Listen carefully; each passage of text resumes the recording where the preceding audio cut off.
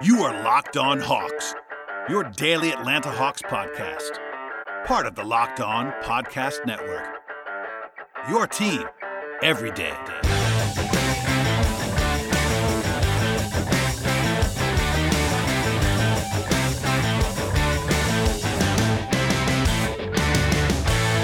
Hello, friends. Welcome to episode 1171 of Locked On Hawks podcast. I am your host, Brad Rowland, coming to you on a Wednesday late afternoon into the early evening.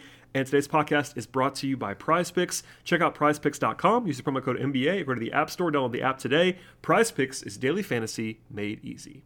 Today's show, we'll catch up a lot of different things in Hawks land, some news at the top of the episode, as well as some mailbag questions and answers, and look at how the East is looking right now, as the Hawks have 32 games remaining on their schedule. And then we'll end up with a preview of the Thursday night national TV showdown between the Hawks and the Phoenix Suns, the hottest team in the NBA and the best team in the NBA this year. So a very nice test for the Hawks, and we'll get into that at the end of the show. But please subscribe to this podcast, tell a friend, and welcome aboard if you're a new listener. We are glad to have you. If you're a returning listener, thank you so much for keeping us as your first listen each and every day. So we'll dive in now here. Obviously a little bit quiet on the news front, which is not a bad thing. The deadline for trades in the NBA is actually next Thursday, so we're only 8 days away or so, but no real momentum on that front right now for the Hawks. In fact, the headline, if you want to say that, is kind of a quiet one in terms of news, but Jalen Johnson and Sharife Cooper are back with College Park as of Tuesday. The Skyhawks play on Friday, so no surprise there. The Hawks have been very healthy recently, which is, of course, a good thing, but the two rookies have not been able to play really much at all, and the Skyhawks didn't play. Actually, had one game in about 10 or 11 days, so makes sense to have them kind of go back and forth at times, as I've discussed previously on the show. There is some value, I will always stress, in having Jalen and Sharife around the big league club as well. Sharife being around Trey, being around Lou Williams, etc. Jalen Johnson having the opportunity to kind of shadow, see guys what they can do, also just practice with these guys as well. So there is some value there, but they also want to get some court time for those guys. There's been some improvement this year along the way, of course, in the G League from both Jalen Johnson and Sharife Cooper. So just a little bit of a newskeeping kind of thing there at the top of the podcast, but that's kind of the only thing that's actually happened in terms of quote-unquote news in the last day and a half or so. There was close to some news with Trae Young. He was a nominee for Eastern Conference Player of the Month for January. And honestly, he had a resume worthy of winning the award, although Joel Embiid was pretty ridiculous in January, so it was not like it was a snub for Trae, but he was nominated, and rightly so. He averaged 28 points and 9 assists per game with a 61% true shooting. That's obviously excellent. So shout out to Trae for being even nominated and being in the mix there. But the Sixers were hot, and also Embiid was very, very good in that month. So no real shade in not actually winning that award for Trae Young. As I said a second ago, it's kind of quiet on the trade rumor front for Atlanta at this point in time. I did spend a full show last week with Andrew Kelly, friend of the podcast from Peachtree Hoops, talking about trade stuff. And honestly, since then, nothing's really changed. That doesn't mean that the Hawks couldn't make a move. They still could. We're 8 days away, and often there's kind of a flurry closer to the deadline. Get into next Tuesday, Wednesday, Thursday. I'm sure it'll be busier, and it will surprise me if the Hawks do not have at least some rumors around them, but the chatter has quieted a little bit as the Hawks have been winning games. Not a huge surprise, honestly. If you go back to 2017, when I started this podcast, I guess the first season, I started this podcast in July of 2016, but at the deadline in January, February of 2017, the Hawks were really scuffling. That was a pretty brutal team to watch with Dwight Howard and Paul Millsap, his final season in Atlanta, and they were probably going to trade Paul Millsap, and then the Hawks won 5 games in a row right as the deadline was approaching, and they ended up not trading him. Now, this team is more exciting and better than that team was, so don't get me wrong, but as soon as the Hawks had the huge kind of flurry of rumors around Ben Simmons and Jeremy Grant and John Collins and all that stuff, then they won 7 out of 8, 7 games in a row, and now 7 out of 8. So sometimes when you win, the chatter gets quiet. So not a huge surprise to me, but we'll have more on that in the future if anything comes to mind. But honestly, I'm not sure what's going to happen. If I had to guess right now, it might actually be a pretty quiet deadline for Atlanta if they keep winning, but still have a week plus to go on that front. In fact, the only thing that was actually even kind of close to a new nugget came from Mike Scotto of Hoops Hype. Mike is actually used to be at The Athletic, is very plugged in. And he noted, kind of in passing, that the Hawks are one of the teams that has liked Josh Hart from afar. Hart is a wing from the Pelicans via Villanova, a player that I certainly have liked, but honestly, not even really a rumor. It was kind of barely anything that he mentioned. He is a quality wing, 26-year-old, and actually has a really interesting contract for the basketball cap nerds among us. He has $12 million this year, and then actually has back-to-back seasons of fully non-guaranteed deals with early guarantee dates of $13 million for next year and $13 million for the final season. But it's kind of a weird one there. And the Pelicans have some strange incentives. They seem to want to buy almost right now to make the playoffs, but they're also in this rebuilding mode. Zion's been hurt, etc. But I think that the Hawks could get Josh Hart for a reasonable price. Sign me up. I've always liked him a lot. He's an efficient player on offense. Good rebounder, good defender, good passer, kind of does all the little things for you and also makes some shots. So he'd be interesting to be sure. They have to send some real money out to get him, whether it be Bogey or DeLon Wright or Gallinari, someone with some real heft on their salary.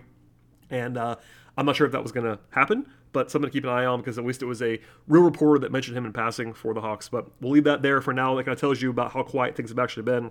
If that rose to the level of people at least asking me about it because it made it to the Hoops Hype page. So people were asking me about Josh Hart, and that's all I have there is that I think he'd be interesting on the Hawks, but we will see if there's any actually more fire to the smoke. Okay, we'll dive into some mailbag stuff now. I'm going to do one question before the first break, at least, maybe two. But this is actually kind of newsy and after what happened on Tuesday. So the question actually came before Tuesday, but the question came from Lucky, and they asked, do the Hawks have a chance at a second All-Star? And if not, will Onyeka Okongwu at least make the Rising Stars? So, if you're a Hawks fan, you probably know this by now, but Okongwu did not make the Rising Stars, which we'll come back to in a second. But the first part of that was about the second All-Star. And honestly, I would be pretty stunned if the Hawks had a second All-Star at this point, just because of the buzz out there. You kind of, I cover the whole league for Dime and other places, and you can kind of see what the short lists are of All-Star candidates, and basically none of them include another Hawk. Now, I will say Collins and Capella both have pretty good marks in the advanced metrics community, like the all-in-one catch-all metrics, the EPM, Raptor, BPM, all that kind of stuff. In fact, Andy Bailey at Bleacher Report, a numbers guy over there, did sort of an average or a composite of the top 10 or so advanced metrics, and both Collins and Capella were in the top 40 in the NBA this year, not just the East. So in theory, if you chop that in half, it makes like top 20 in the East, and basically that means you should almost be a pretty interesting All-Star candidate. But the lack of counting stats for Capella, the lack of huge counting stats for Collins is still very, very nice and efficient. He's been very, very good this year, but they don't really have that profile. Plus, the Hawks are not winning a ton of games. If the Hawks were, 30-20 right now, instead of where they are at 24-26, you might get some more buzz for second All-Star. You see that with the Cavs this year. The Cavs have a really impressive record, and that, as a result of that, you hear a lot about Darius Garland and Evan Mobley even as a rookie and Jared Allen, whereas if they were 25-25, none of them maybe make the All-Star team. So worth noting that definitely team record matters in that instance. So honestly, that's probably the reason why Trey didn't make it last year, as crazy as that was, and I ranted about that all last year. If the Hawks had started their run like 2 weeks earlier, Trey almost certainly would have made the All-Star team, as crazy as that is. But anyway, I'm going to guess no on that. It's not absolutely impossible, but I would be pretty surprised if the Hawks got a second All-Star, and if they did, I would probably guess it would be Collins, but we will see if that actually comes to pass. As for Okongwu, as I said before, he didn't get in to the Rising Stars. I wasn't totally shocked, but I was a little bit surprised, and I think that he should have gotten there. Rising Stars snubs is not like a huge beef of mine. Like, it's not that important of a thing. They play, and actually there's a new format this year where there's 12 rookies, 12 sophomores, and 4 G League Ignite players. They're going to have 4 teams, but regardless, Okongwu is very clearly one of the top 12 second-year players in the league. That's not even up for debate in my mind. In fact, there probably aren't even 4 or 5 guys that I'd rather have than him in that class. But here's the big thing. He only played 18 of 50 games to begin the season. And I assume, again, this is an assumption, that that's the reason why he didn't make this team, because any other reason doesn't make any sense at all. He is definitely better than at least a handful of the guys who made the roster. I'm not going to do the entire list, but Precious Achiuwa has a 46% true shooting on the list. That's for one. Guys like Sadiq Bey had a slow start to the season. Isaac Okoro has kind of struggled a little bit, even though he's a local product, etc. I'm not going to pile on a ton. That's got to be the reason, though, in my mind. I thought that he still would make it, honestly, even with that limited sample size, because A, he was a lottery pick, which always helps you in Rising Stars, and B, he's been really good when he plays. The numbers are really good when he plays for the team and for himself. So I'm not like outraged by this, but he should have been there. I said as much on Twitter, and I think he is definitely a top 12 sophomore. So a year from now, 2 years from now, it's going to look insane if anybody remembers this, that guys like Precious Achiuwa were on this team and Okongwu was not. But yeah, I think it has to do with him not playing a ton. But that kind of answers that. There's a chance that Trey does 3-point shooting or something like that, or maybe they get someone in the dunk contest with John has been there before, etc. But it could be just Trae Young in the All-Star Weekend festivities among Hawks guys. That's at least possible, and we'll cover that as it unfolds as the reserves are selected, I believe, Thursday evening on TNT. From there, we'll get to more mailbag questions, and I promise you there are 3 or 4, maybe in 5 more we'll get to, plus some Eastern Conference talk and a preview of Hawks Suns later in the show. But first, a word from our sponsors on today's podcast, and the first of which is Prize Picks. NBA fans, are you looking for a daily fantasy option for the NBA? Then you need to try the award-winning app Prize Picks. Prize Picks is daily fantasy made easy. I love this, and I know that you will too. Prize Picks is super easy to use. You pick 2 to 5 players and an over-under on their projections. You can win up to 10 times on any entry. It's just you against the projected numbers, and entries can be made in under a minute or less. It's just that easy. Prize Picks is safe and offers fast withdrawals if you use the award-winning app on both the App Store and Google Play. There are a variety of options at Prize Picks as well. They offer props on anything that you can think of, from points to rebounds, even steals, and they even have mixed sports entries when you go across sports. If you're not just an NBA fan like I am, I kind of cross over to all kinds of sports, and you can do that at Prize Picks as well. They have college basketball, college football, NFL, MLB, soccer, MMA, and much more. For a limited time, all users at Prize Picks can take advantage of this exclusive no-brainer of an offer. You get $50 for free if a player in your first Prize Picks entry scores a single point, but you have to use the promo code NBA. That's right, this is an exclusive offer available for Locked On fans. Sign up today, use the promo code NBA, $50 for free if a player in your first Prize Picks entry scores a single point. Prize Picks is daily fantasy made easy. Today's show is also brought to you by TurboTax. People think that unusual circumstances mean complicated taxes, but for TurboTax Live experts, that is what makes things interesting. We all have unique lives, whether you're invested in crypto for the first time this year, or if you own an up-and-coming small business, or if you're raising rambunctious twins. Luckily, TurboTax Live has experts who can answer all of your tax questions, walk through the entire process, or do your taxes for you from start to finish. They help you get every deduction that you deserve, no matter your unique situation, and you can talk to a TurboTax Live expert through your phone or your computer without leaving your house. TurboTax Live experts are always here to help you however you need, and if you need an extra hand your taxes off to them, and they'll do the entire thing for you. For TurboTax Live experts, interesting life can mean even greater refund. Visit TurboTax.com to learn more. You do your thing, they've got your taxes, Intuit TurboTax Live. All right, we'll dive more into the mailbag now, and the next question comes from David, who asks, now that he's getting more valuable minutes at the 1, 2, and 3, plus he's winning over more fans than just you, do you think that it's likely that the Hawks bring back DeLon Wright? In David's mind, he says he's close to a perfect fit with this team, given his Swiss Army knife toolkit. So, interestingly, I've thought about this a little bit, as you might imagine, as a DeLon Wright advocate, but he's making about $8.5 million this year, and he's an expiring contract, so no guarantee that he's back on a contractual standpoint. He made about $9 million a year on his last contract. I'd probably guess the under on that for his next contract. He'll be 30 in April. Not going to have huge counting stats. This year he's playing a little bit less, although he's been playing more recently since the sort of tweak the rotation the Hawks did. And the league does know, though, that he is a good quality bench option at guard, either guard spot, really, and he's been a quality guard in the rotation for several teams for several years now. So there's some safety with DeLon Wright for sure. I would say ultimately it comes down to price, because the Hawks will be dealing with some tax issues. I'm going to do a deeper look at the salary cap situation for the Hawks probably next week in advance of the trade deadline, maybe either that or afterwards, one of the two. But in short, the Hawks have a lot of money guaranteed to guys next year. In fact, in only guaranteed contracts for next season, they already have almost $130 million committed to only 8 guys. That's $10 million over the cap with 8 players. So there are some money questions. I'm not going to say issues or problems just yet, but certainly some questions on that side. That also assumes Trae Young not being all NBA, could go even up for more. And honestly, I'm going to guess they probably will be more than that for Trae. And then there's a Gallo factor as well. So without going into all of that stuff, money's going to be a question mark, and maybe DeLon prices himself out if he plays well. But I would say, just in terms of removing all the money aspect, I think he would definitely make sense to bring back as a relatively solid/cheap backup guard option. He's definitely versatile, as the question gets into. It might come down, honestly, to what they think about Sharife Cooper next season. He's on a 2-way contract, but if they think that he's ready for a bigger role, then you can kind of cut salary elsewhere. Like Lou Williams, I think will probably retire after this year. That's $5 million off the books, at least from this year. But with DeLon, I think we've probably seen this, that you want to go into the season with another guy who could probably play a little bit more of a shot creator role at point guard. behind Trey, and maybe that's Sharif. Obviously, this year it's Lou. And for Nate, DeLon can play the 1, he can play the 2, he can play defense, etc. He's a very valuable piece, but it's too early to kind of figure out exactly what's going to happen with DeLon Wright. But I think that it's definitely, it wouldn't surprise me if he came back, for sure. They seem to like him around the team. He's a very Nate McMillan kind of player in terms of his defense and his versatility and all that fun stuff, and he's also beloved in the locker room. So I'll leave it there for now, but I think he would certainly make some sense, I should say, to bring him back if the price is right. Get that? That's kind of a pun. Moving on from there, question from the therapist, MS, on Twitter, who says, in spite of the team's winning ways, would you consider making a trade deadline deal for Gary Trent Jr.?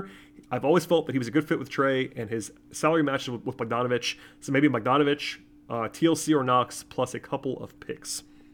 Okay.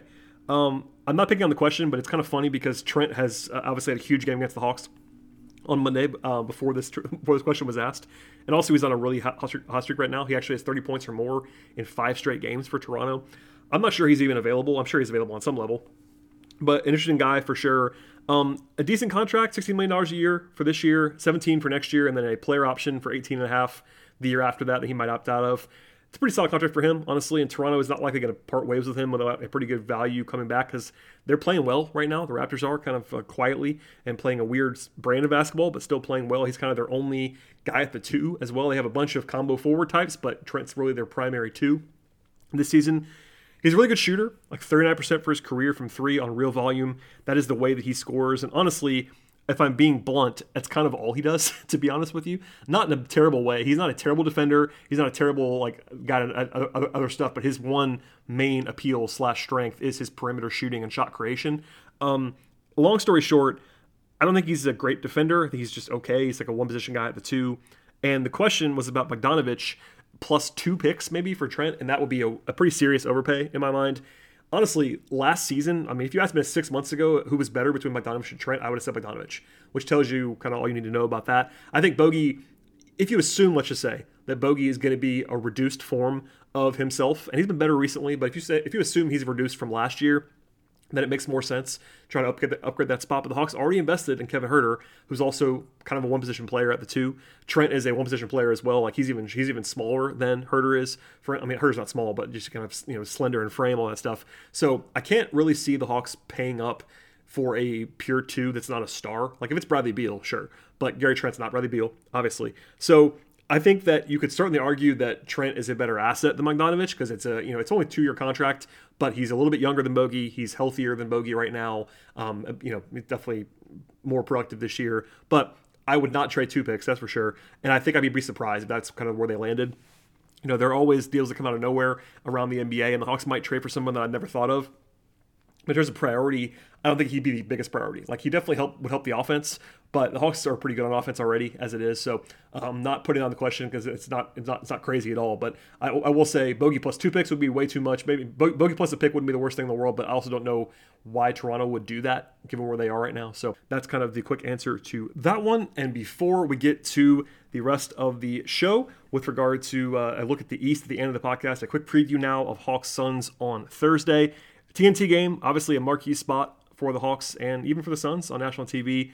A couple of advantages for the Hawks. A rest advantage as Phoenix played on Tuesday. Also home court for the Hawks. And Phoenix had to travel cross country after the game on Tuesday. So that's a couple of nice little edges. They're small for Atlanta. The Suns are awesome. Best team in the league this year. They're 41-9. That is the best record in the league by a few games. They are on an 11-game winning streak. That speaks for itself. They are 19-4 on the road. That's number 1 in the league as well. So they won't be fazed by the trip to Atlanta. They're number 2 in net rating. They're top 5 in offense, top 5 in defense. They're not perfect. They have some shortcomings, like rim pressure on offense, not their biggest strength in the world. Rebounding is not a huge strength of theirs as well. And then a free throw creation on offense. But on defense, they're great at creating turnovers. They're great at avoiding them on offense. They also have great shooting profiles on offense and defense this year. And they're really good at preventing free throw attempts. So all kinds of strengths, of course. Chris Paul, Devin Booker, etc. They are a talented, well-coached, deep team. There is worth noting that DeAndre Ayton's been battling some injuries recently. He's listed as probable for Phoenix in the game with a right ankle sprain. Jake Crowder's listed as probable as well, so those guys I expect to play. Cam Payne is out, and so is Landry Shamet on their backcourt. It's a little bit weaker there for Phoenix, but they've been banged up the entire winning streak, honestly, and they keep winning anyway. On the Hawks side, DeAndre Hunter is listed as probable with the same right ankle discomfort that he was having recently, and Trae Young is listed as questionable with the right shoulder contusion that he missed the game with on Monday. No contact for Trae at practice today. He did some shooting, but very minor stuff for him. So a true game time decision, it appears. McMillan said that. Of course, I've made fun of that in the past. Nate loves a game time decision. He always tells everyone that. It's kind of funny to sort of declare that, a day and a half in advance. But that's what the Hawks seem to be doing. As far as anybody that's questionable, it's going to be the answer. But Trae then told Chris Kirchner that it was too early to say if he could play on Thursday as of Wednesday afternoon. His shoulder is still giving him some issues. He only took a few shots at practice, so not a ton of positive stuff there from Trae. But obviously he's sort of a gutty guy, and I'm sure he wants to play in a TNT game at some point. If he's not able to play, they'll have to step in and make him not play, of course. And I would say long-term concerns are more important than short-term concerns with regard to the face of the franchise. So if there's any question at all, always default to him not playing. But we'll see what happens between now and Thursday evening. But no betting line right now because of Trae Young's absence, or at least potential absence for Atlanta after I missed the game on Monday. I'm sure the betting market's going to be a little bit cautious. Our friends at BetOnline will not be running to put a number up without knowing Trae's status, but we probably won't know that for a while. It might be Thursday night before tip-off before we know anything about Trae Young. I'll say this, the Hawks, in terms of like whether this is a winnable spot, surely it is. The Hawks are at home in this game. They can beat the Suns. The Suns will probably be favored, I would imagine, because they have been awesome this year. But a nice measuring stick, for sure. The Hawks didn't play great on Monday, and they still almost won anyway, which was sort of a positive, and if you want to spin it that way. We'll get into the East in a second after a break to talk about where the Hawks stack up right now. But regardless, this is a game that you certainly want to win, but it's also a first of a back-to-back. They have to travel to Toronto after this, so a split on Thursday and Friday would be a pretty positive result in my mind. A sweep would be incredible, given the tough task of having to travel plus playing Phoenix. But we'll get into all of that later on. But certainly a nice test, and we'll have a new podcast after the game on Thursday. All right, before we get to the look ahead to the Eastern Conference and how it all stacks up and how the Hawks projections are sitting, etc., a word from our sponsors on the show today, and the first of which is Built Bar. It's the new year, and that means New Year's resolutions are in full swing. If yours is about getting fit or eating healthier, make sure you include Built Bar in that plan. Built Bar is the protein bar that tastes like a candy bar and maybe even better than a candy bar. Built Bar makes it easier to stick to your resolutions because it tastes so good you'll want to eat it, unlike protein bars and some other corners of the market that can be chalky or waxy. Built Bar tastes fantastic. Sometimes it's just boring to eat healthy, and by week 3 of eating healthy, you might be thinking, this is just not worth it. Where is the chocolate? But with Built Bar, every bar is covered in 100% real chocolate. Here's an idea for the new year. Go to all your secret treat stashes on your home, or your pantry, or in the office, or in your car, wherever you might be hiding something sweet. Throw out all that sugary or calorie-filled treats and replace them with Built Bars. So when you're craving a snack or a treat, you can reach for something that's absolutely healthy and tastes incredible with Built Bar. Even if you're not a huge fan of working out, you can at least eat something that tastes good and is good for you. And that way, when you enjoy a delicious Built Bar, you can almost count it as a workout. As always, there are amazing flavors to choose from coconut almond to peanut butter brownie, raspberry, salted caramel, milk brownie, and my personal favorite, cookies and cream. And beyond that, Built is always coming out with new limited time flavors. Check out Built.com often to see what's coming up. And right now, you can go to Built.com, use the promo code LOCKED15, and get 15% off your order with Built Bar. That's Built.com, use promo code LOCKED15, 15% off your order at Built.com. All right, and I got a lot of questions about the Hawks' placement in the East, and the play-in race, and the top 6, and the top 8, and the top 10. And I'm going to kind of combine them all into this final segment on the podcast because it's interesting. Obviously, the Hawks just won 7 games in a row before losing on Monday. That made up a lot of ground. Going from 17-25 to 24-26 is notable, let's just say. And they kind of had to do that to get into a more favorable position because it was looking pretty dire in the projections just 8 games ago. Regardless, though, the Hawks are 24-26. They're 50 games. They're number 10 in the East. I record this on Wednesday night before the games start, by the way, on Wednesday in the early evening portion of the podcast. They're a half game ahead of the Knicks for 11th, and they're 2 games behind the Celtics for 9th. So they're kind of slotted in there at 10. They're 5 games back of the Brooklyn Nets for number 6. Now, that's not a small margin for a team like Brooklyn who is good, but they have been banged up. Kevin Durant's still hurt. Harden's been banged up. Kyrie's only playing half the time, etc. And 32 games to go. So I'll say this, you have to be a lot better than the other team to be projected to overcome a 5-game deficit in 32 games, and the Hawks are not a lot better than the Nets. But that kind of tells you what they have to do. Now, it's not only the Nets, by the way, that are in range. Cleveland is 6.5 games, and they're the team that everybody's kind of circled as the potential team that might fall off. Chicago had a little bit of a dry spell, and they've won some games as well. Milwaukee's banged up, but they're still Milwaukee. So no obvious, definite team to target. I would say, Cleveland and Brooklyn, if they keep having injuries, are the ones for me. But we sort of examined some projection systems, I don't know, a couple weeks ago on the podcast. I was higher than all of them, basically, on the show that day. I talked about how I thought the Hawks were still going to make the play-in, when that was not exactly a popular opinion. To be honest with you, I've always kind of seen some optimism on this roster. And there was one model that was higher than the rest. That was the 538 Raptor model. And basically what the 538 model does, at least the Raptor model, takes the players and the roster into account. They go deeper with their player projections, whereas most of these systems are using the data of what the team has done this year and the schedules and all that stuff, whereas they're sort of drilling down a little bit further on this Raptor model, going with the player projections. And honestly, if you look at the roster, the Hawks available roster is better than their record. That's not even a controversial statement. They're just better than their record so far. So from there, they are the highest, at least they were 2 weeks ago, and now they're still the highest on the Hawks. I strongly believe the Hawks are still better and more talented than the record this year, and I ended up being more in line with them as a result of that. At the moment, they project, 538's Raptor model projects a 43-39 record for the Hawks that would tie with the Hornets for the 9 spot in the East. Just for some context, to get to 43 wins, which may not sound like a lot, they have to go 19-13 down the stretch. Now, that's a 49 win pace. 19-13 is a 49 win pace, which is basically exactly what I projected for the Hawks this year. I had them for 50-ish wins coming into the season. And, that's simple. 32 games, play at that pace, and you get to 43 wins. I will say this, to actually get there, that means the Hawks would have had to go 26-14 in their last 40. That's, interesting, just because if you factor in the last 7 out of the 8, that's a pretty hot stretch, to say the least. But still, that's definitely attainable, and 43 wins is not out of the ordinary. I'm sure some Hawks fans might even be a little bit higher than that, but that is the highest projection that I can find right now in the public space, is 43 wins for the Hawks. 538's other model, their ELO model, which covers more results-based, they have the Hawks at 40-42 and number 10 in the East. ESPN's BPI model has the Hawks at 39-43 and number 10 in the East. Team Rankings has the Hawks at about 41-41 and number 10 in the East. Basketball Reference has their playoff probability model. They have the Hawks at 40-42, but they are the only projection that I know of in public that has actually a seed-by-seed projection, and they're only giving the Hawks a 3.3% chance to be in the top 6. That's pretty low, but also not crazy when you factor in, again, they're 5 games out of that with 32 games to play. And they do have the Hawks having a 64% chance to make the play-in. I might even be a little bit higher than that, honestly, but that seems relatively reasonable to me. Also, our friends at BetOnline have some betting odds that I want to get out there for some context. They're plus 850, the Hawks are, to win the Southeast Division. Miami has a pretty big lead on the Hawks, so no surprise there. They're the huge favorite. And Charlotte's also in the mix in that run, as they're actually ahead of the Hawks right now. The Hawks are 20-1 to win the East. That's actually not bad odds for where they are. Ironically, the Hawks have better odds to win the East and the championship than Cleveland.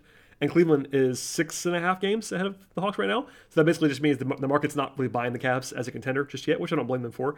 And the Hawks also have better odds in the East than Boston, Charlotte, and Toronto, all of which are better, at least in terms of the standings, than the Hawks right now. And Atlanta is 40-1 to win the actual NBA title this year, which is actually, given where they are in the standings, that's pretty decent respect for the Hawks. If you're familiar with the stuff, as I am, you don't often see a team through 50 games that's sub 500 and still only 40-1 when they're not even in the playoffs right now. So that's some pretty decent respect for the Hawks as a long-term property.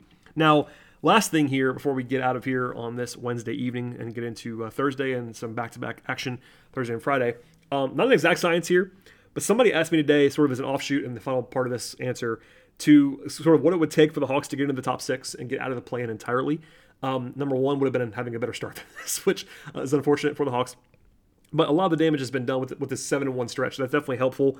This question would have been a lot more difficult a few days and weeks ago, but now it's more attainable. As I said before, Basketball Reference gives them like a sub 5% chance. That's pretty low. But I think that there is a chance, for sure, that a team at the top, whether it be Cleveland or a team that gets an injury or Brooklyn just keeps straddling this downward trend with their player issues and all that stuff, there's a chance that somebody like that, Embiid gets hurt, whatever you want to say, falls off.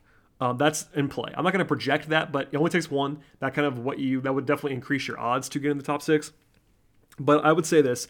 I think my answer is that the Hawks probably need to go something like 22-10, maybe 23-9, maybe even 24-8, something like that, to get into the top 6. That is not impossible. Of course, famously, the Hawks finished the last season at 27-11. That's how they went from out of the play-in to getting into that 4-5 matchup against New York. So that is interesting. It does get a little bit tougher when you realize that they just won 7 of 8. So if you want to be a little bit like more covering your eyes, if they were to go, like I just said, 22-10 or 23-9, that means they'd have to go 29-11 or 30-10 the last 40, which is not impossible. We've seen them do it, but it's going to take quite a lot to get in the top 6. I'm not going to tell you that's impossible. I think it is actually a higher chance than the one projection that we have, Basketball Reference, would give the Hawks, but they're going to need some help. Start rooting against teams that are in the top 6, particularly teams that are more vulnerable, I should say, at this point in time. But for me, the more realistic / attainable projection that's more about what the Hawks are doing is to get in the home court in the play-in mix. That's a more realistic goal. I'm not saying that the Hawks shouldn't be trying to win every game. They obviously should be. But from a observational, analytical perspective, it is far more likely and more realistic that the Hawks would be like 7 or 8 in the standings, and there is a big advantage to being 7 or 8 in the standings. You're still in the play-in, which is certainly some high drama and low margin for error. But if you're 9 or 10, you got to go on the road and win twice. That's tough for sure. So we'll get into all that as we need to. If Hawks, the Hawks last year, I prepared all this play-in material and then didn't have to use it because the Hawks got so hot. But this year that might happen again. They've already started kind of making their run. But I will say, in terms of like most likely scenario at this point in time, it is February 2nd. I would project the Hawks to finish something like 7th or 8th in the Eastern Conference. I cannot with a straight face project them to be in the top 6 because it just takes the Hawks being extremely hot and somebody else cooling off. Again, that is very possible, but in terms of what I'm picking right now, I would say 7 or 8 seed in the East. And given where they were at 8 games under 500 after 42 games, that would be a pretty strong close. For the Hawks to get to 7 or 8, they got to still close very, very strong in the second half of the season. So no shame in that, but we'll cover that as we get to it. And that's going to be it for today's podcast. So please subscribe to the podcast, number one. Tell your friends as well. Listen to the archive. Click around in there. Check out old podcasts. There's still very relevant stuff on the feed, including that Andrew Kelly conversation that I had a 2-part episode last week. Tyler Jones in recent days as well. We'll have full coverage of the trade deadline coming up in the near future, and I'll also have a back-to-back on Thursday and Friday. So I'll have a podcast after the game Thursday, and then we'll go into the Friday back-to-back, and I'll have another podcast after the game on Friday. Very, very busy, and then they're on the road actually finally after a long time starting Friday and on Sunday as well. So some road game coverage to come on the show. And last thing, please follow the show on Twitter. If you're a Twitter person and you're not following the show, it's definitely useful to do that, to get links and all that fun stuff. Occasionally I'll tweet my own thoughts from there as well at Locked On Hawks. You can follow me on Twitter at BT Rowland. Thank you one more time for listening to the podcast and subscribing, and we'll see you after the game on Thursday.